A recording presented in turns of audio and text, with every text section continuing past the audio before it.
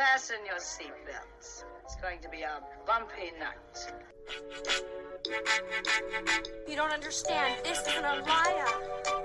How can you think that I'm her dad when we both look exactly the same age? We do not look the same age. I was being kind. Wait, I'm going to hypnotize him. I hereby christen this button Barbie camper Priscilla, Queen of the Desert. Hello and welcome to this episode of Pop Goes the Tam Tam. For this episode, we're going to be discussing the first episode of the breakout hit Our Flag Means Death ahead of the Series 2 release.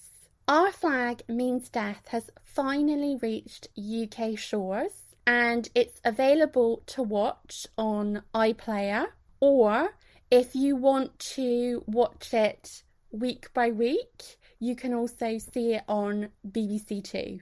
With that in mind, I have decided to sit down with a very special guest to discuss this first episode. Welcome, special guest. Hello. Who are you? I'm Tamsin's mum. That's right. Tamsin's mum is back, and this time she's moved out of the comfort zone of Doctor Who. How do you feel? Nervous. You're nervous. Well, it's lovely. I'm going to go for nautical now. It's lovely to have you on board. So let's jump into this episode. I have seen, now I probably shouldn't admit to this, but I may have seen it not legally. This is the first time that I've been able to see the show in a good quality HD and also legally. Yo ho, me hearty. Exactly. Prioritisation. For the nation. For the nation. As established, I have seen this previously. This is your first time viewing. Yeah.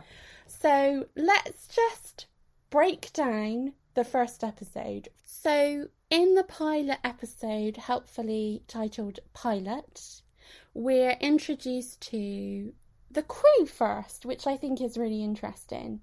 Definitely. So we meet this crew, and anyone I think familiar with the sort of post-office Parks and Recreations type comedies, Group comedies, yeah. Yeah, office-based comedies will recognise some of the archetypes that are made up and embodied within the crew. Yeah. But we kind of get to know the crew first, and then we're introduced to Stede Bonnet. Yeah.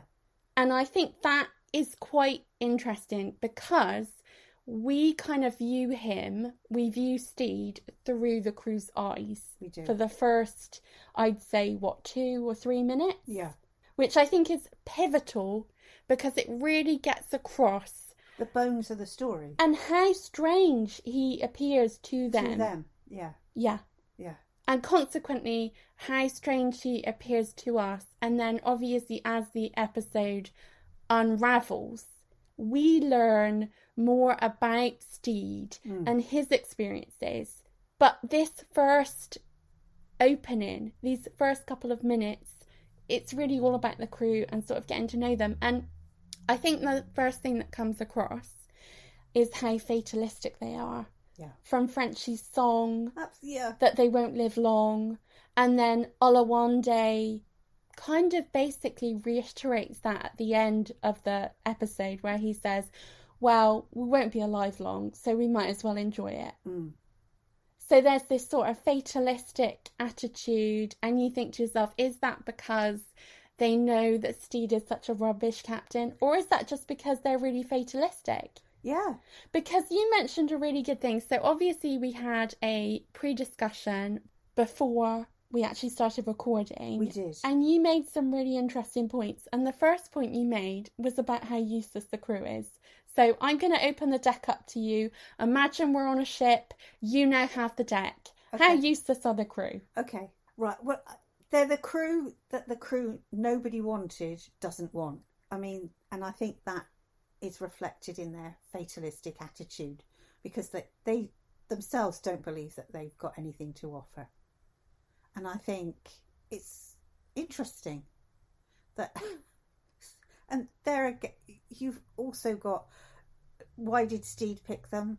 Well, obviously he can afford to pick whoever he chooses, but this is all he could get, you know, and you sort of think, oops, here we go.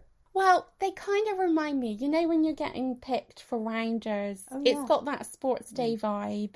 And you know, when you're all like in the lineup in the gym at school and they pick everyone they want, and then you've always got these three. No, I'm not going to say I was in this crowd, but I was in this crowd. I was one of the three that never got picked and then just had to go on at the end. It had that vibe, as if like all of the crews were assembled on the dock somewhere, and then they've basically gone, that one, not that one. I also wonder if these were the pirates that would sign on for money. Yeah. And it's interesting because when we have that little scene between Jim, Olawande and Steed in his ready room, in his bedroom, basically Olawande says to him, you've got a choice, but we don't have one. No, there's nothing else they can do, but this is their occupation in life. Yeah, and that is quite sad in itself, because they're not any good at it. No. And they know they're not any good at it. I mean, I think some of them are quite deluded, like Black Pete is really deluded. Yeah. He makes up these tall tales about hanging out with Blackbeard, and you can just tell it's lies. And they all know it's lies. I think Roach, who's the chef, he's kind of deluded. So some of them are deluded, and some of them completely know that they are absolutely as useless can be. Yeah. And I think one of the scenes that I found quite interesting, going on from this useless perspective, was when he got them to make, Steed got them to make flags, and they didn't want to do it. And although you said to me that pirates can sew, in the past, pirates were very good at sewing. And you said all sailors could sew, yeah. So, yeah. So they're making the flags, and it was a bit like, you know, when you get craft day in primary. Yeah. And they're all they didn't like it in the beginning, but then they all get into it. Well, you used to do the craft day at my primary school. I did. I did. And it was lovely to bring kids out, and that's what he's doing. And you sort of think to yourself, well, this is how it should be. He should be having a ship that rehabilitates useless pirates, you know, because he would be the best person in the world to do that. Yes. Yeah, and I think for the first time they have a couple of conversations within that sewing circle that don't involve killing. No. I mean, they do have one big conversation that involves killing, which is, are they going to kill Steed? Yeah. But they start to open up more. Like, for instance, we get Frenchie asking, can you please pass the black cotton? We've got a little bit about Wee John and his mum and the House of Wee. I mean, I call it the House of Wee John. Yeah. And I want it to launch Let's soon. stay with that. You know. But you get some connections beginning. Yeah, and it's not all about killing. No.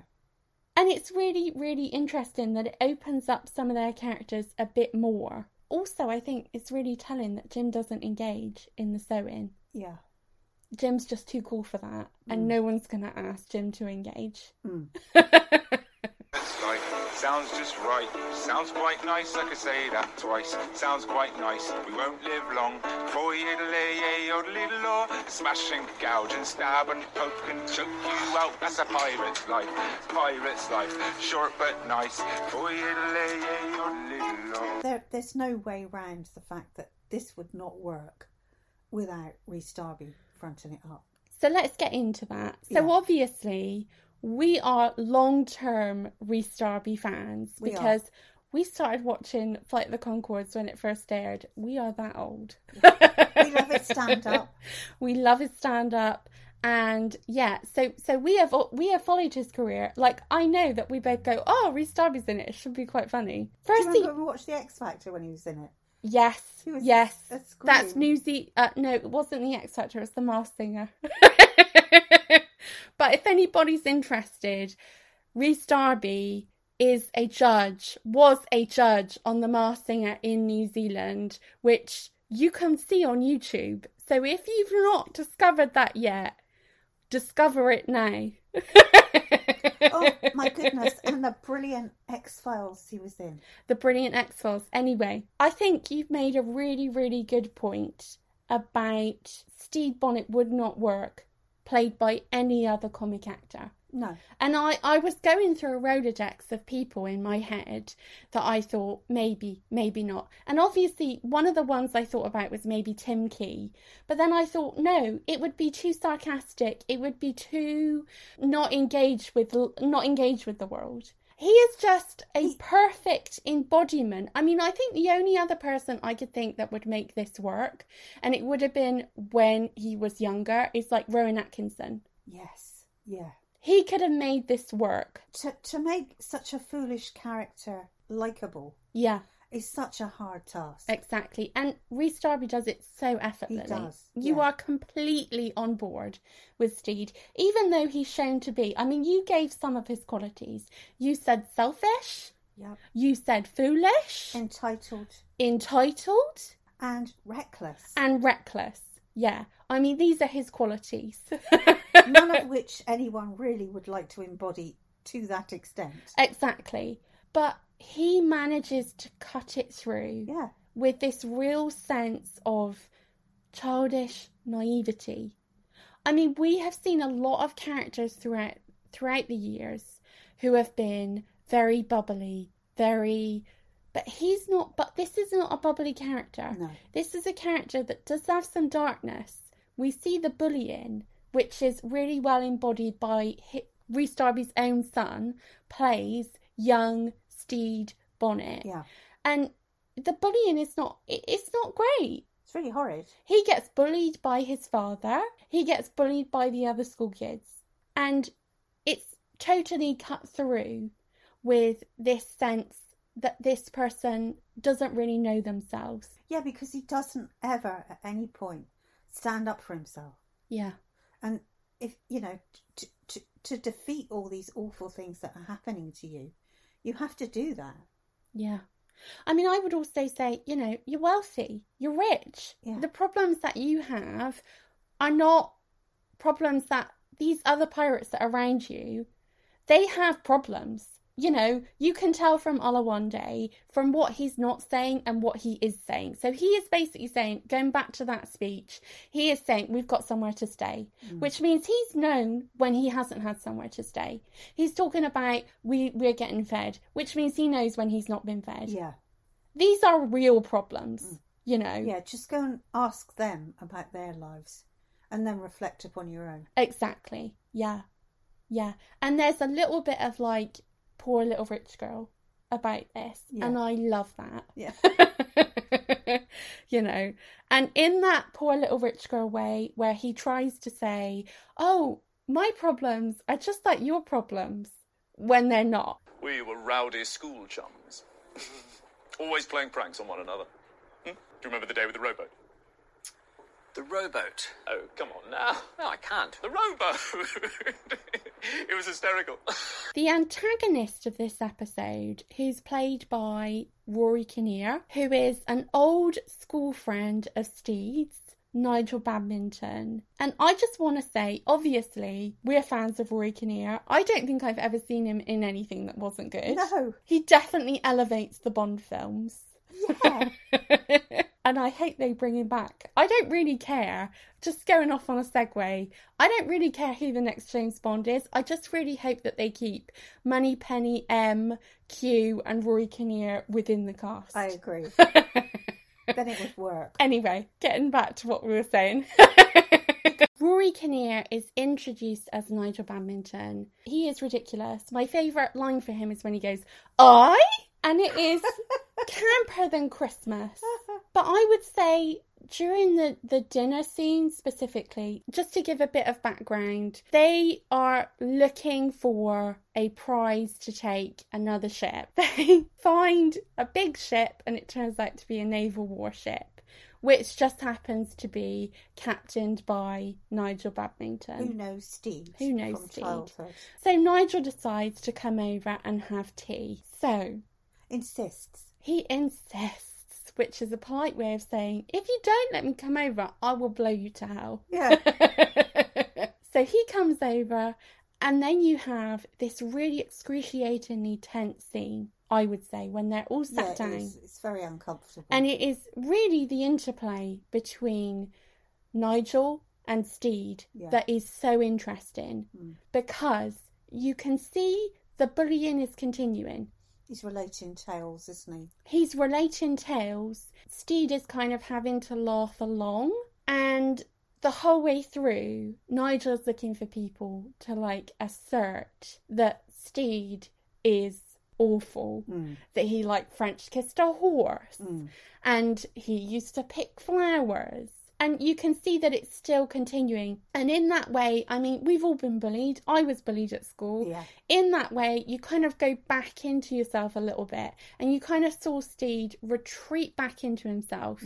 His responses were more monosyllabic. He wants Nigel not just off the ship because he doesn't want him to realise that he's a pirate, but he also just wants him off the ship. Yeah. Because it's too painful. Yeah. He can't bear it, can he? No, he can't. He can't speak. He can't find himself when he is there. Yeah, and because he's trapped in that awful childhood situation. Yeah, exactly. Well, you literally, I mean, I'm going to be honest.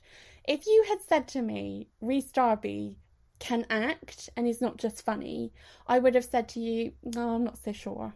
Okay, because obviously he's great in Flight of the Conchords, he's great, but they've all been comedy roles. Yeah.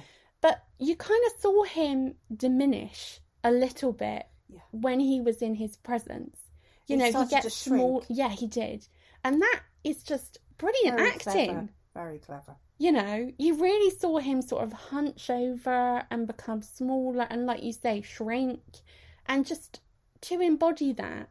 And to be able to show, actually, that's how you feel. Imagine being in the room with the childhood bully, and they're there. He is in a hostile situation because less than 15 minutes before he was told that his crew want to mutiny and kill him, and now the person who used to make him French kiss a horse is sitting opposite him, telling them, "Oh, do you know?" I also really liked when we were alone then with Nigel and Steed in Steed's library ready room, the tension kind of diminished a little bit, and you could see that Nigel didn't actually hate Steed. No. He just didn't think he was one of the boys. No. He was just an other, but you could tell that he's still one of their others. Their others, and that's what I was going to say, because that's class kind of undershoots this the whole way through. Yeah, there's an element of class that just sits, that really is the main thing about this, and that Steed might be many things, but he is one of them. He's a gentleman, even though he's a loser. Exactly. So Nigel does not greet him like he would greet any other pirate, because he wouldn't greet any other pirate. No. It goes from being very tense, where Nigel's basically bullying Steed again. He's baiting him, isn't he? For them to then be back together again. And yeah, Nigel gets some nasty hits in, like telling him how ridiculous his library is and things like that. But there's also, he's more easy with him when they're alone, you know, because now we're gentlemen, we go into the antechamber and we talk. Yeah, it was a nice move. I was also going to ask you a question. There's a moment where they're in the library. Steed picks up this whale ornament. He's looking at the back of Badminton's head and he's thinking, I'm going to hit him. If he had hit him then, he would have just stunned him, wouldn't he? He wouldn't have killed him. I think he would have just stunned him. Because his sword wasn't out. So he never would have fallen onto his sword. He would have fallen onto the floor. Yeah. So I just thought that was quite an interesting moment, because when I watched it I was like, oh well, if he had actually gone ahead and hit him then, he would have just stunned him and the problem would not have gone away. He would, you know... I get what you're saying, absolutely. Whereas, so basically... The hesitation was the problem. But it turned out to be the solution. Absolutely. There's an interesting interplay going on between what's going on with Nigel and Steed. When they discuss Steed being, he comes out and says, I'm a pirate. And what is going on below decks. Because there are 3 other naval officers who've been left with the pirates who are pretending not to be pirates. Yeah. At the dinner table, at the lunch table, whatever we're going to call it. And slowly it starts to all come together because one of the officers finds the cache of flags that they've been working on. Yeah. And they're like, oh, we took them from some pirates. And I think it's so interesting between the interplay because the tension slowly ramps up between the two. You get this seesaw effect where the officers are going through each of the flags, basically taking the piss out of them. And actually, the people who are defending them, you could tell they made them. Yeah. Which I think is really funny. It was funny. And it reaches a crescendo between the two because almost roughly at the same time, Steed comes out and says he is a pirate. The rumours about him are true. And at the same time, Frenchie says he defends his cat flag. And that's when everything basically explodes because you have Rory Kinnear's just laughing, but then down below you get that racist incident where Frenchie is referred to as a slave. It's interesting as well, something I did notice was that all of the black characters serve at table. None of them are sitting at the table. They're all serving at the table, which I thought was very telling. Yeah. And about the society of which they live in. Yeah. So one of the officers makes a racial slur, refers to Frenchie as being a slave, and Jim retaliates. Seriously? Yeah, with some serious knife throwing skills. And then it all kicks off. Gun under the table. We've got the gun under the table. We've got a good lot of screaming and shouting. We absolutely loved it. We rolled around. We did. It was funny. I just love it. So pantomime. When Roach comes out with his knives and he's ready for the fight. I love it when Wee John suddenly breaks down the door and he appears like a giant. And it's like, whoa. And then you realise that they hid Wee John because they probably couldn't get any clothes to fit him. I just love that. Steed does the stun move and Nigel gets stunned so much that he falls onto his sword and pokes out his own brain. And I thought it was a lovely moment when you heard it, you didn't see it. Yeah. It was that squelch and you knew it was how heavy it hit and then it went right in and you were like, oh God. What's happened? And it was Steve Bonnet's reaction. It was Reese's reaction when he was like, ah! It was a moment of acting that really sold the horror and how funny it was. Some men are born to be pirate captains. Others learn on the job. Watch my buttons. Me? Well, I'm a pretty solid mix of both. So, obviously, we're going to talk about fashion. So there was a lot of rope on show. There was a lot of accessorising with rope that was going on with the other pirates, which I think is an interesting choice. Mm-hmm. You know, I mean, you've got the duality. If you can keep your trousers up, but then obviously if you need some rope, you can just pull off your belt and there you go. Do you think it was an iconic introductory look for his character in the turquoise suit? It's an amazing suit, amazing colour. The sheer opulence of the fabrics and the colours and the design. And it's so different from everybody else around him. I mean, he is completely... He looks so different. Well, it kind of reminds me of a bird of paradise that's managed to infiltrate some pigeons. Yeah. And he now lives with these pigeons, even though he's obviously not one of them. He's not. No. And it's really interesting because if you look at the tones of the lot of the other crew, they're quite muted. There's not a lot of bright colours. No, and then he comes there and not only is he wearing the brightest colour, but it's also pristine because they're all dirty. They've got dirty clothes on. Because they don't have any clothes. No, and the clothes that they do have are clearly, 14th hand. A lot of them don't fit properly. There's a mixture of different weather conditions going on. Mm-hmm. It really feels like they did a deep dive into a charity shop sale and just pulled out whatever was the cheapest. And he comes on and his clothes are pristine. But I think that's part of the charm of Steed, is that he's a peacock. And he can't help it and he won't deny it. The clothes rail. Yes, all the clothes. When they wanted to... Yeah, he had full outfits for everyone. Yeah. And I think that's really interesting because if you look at a lot of other pirate shows, if you look at something like Black Sails, you get a lot of black leather, and we're going to get black leather later in the series. You have this image of what a pirate would look like, and Stede Bonnet actually shows you what a man at the time who had money looked like. Yeah. And it's really different. Yeah. And it could not be more different. And it does make you wonder, like, seeing him and them in a situation like walking around in London, in certain parts of London, these rich people, they must have looked like aliens with the huge hairdos and, you know... And they're targets in a way as well, aren't Well, they? they are targets, yeah, but they must have looked like they came from just not even a complete...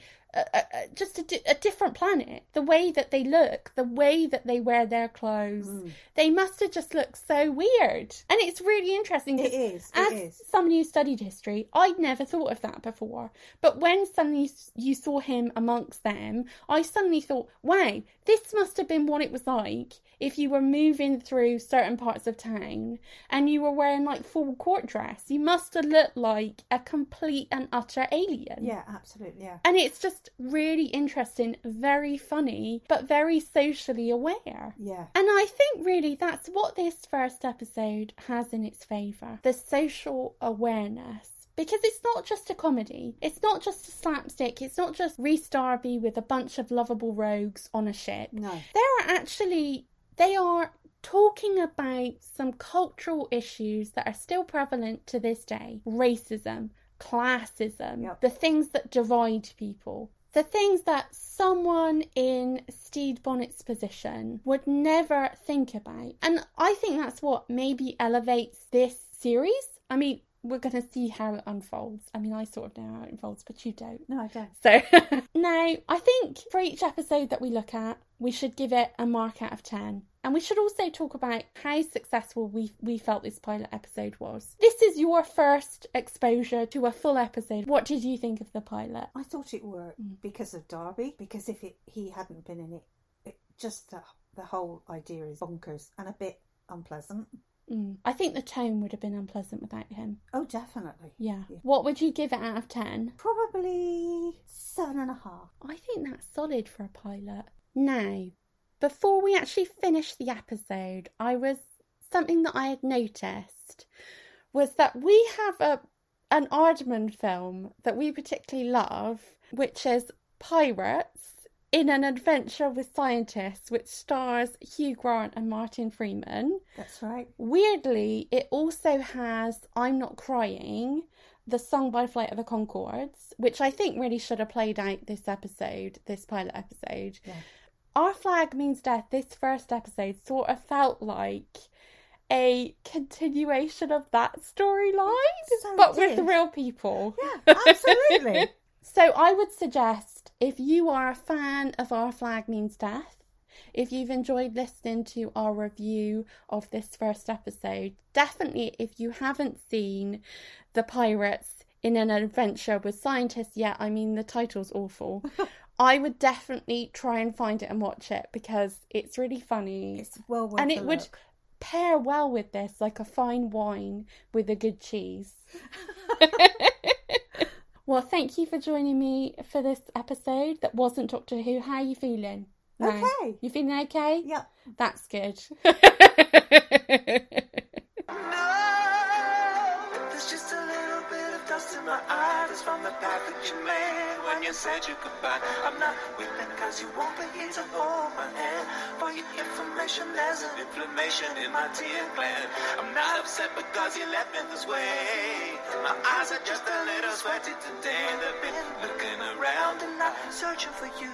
They've been looking for you, even though I told them not to. These aren't tears of sadness, but tears of joy. I'm just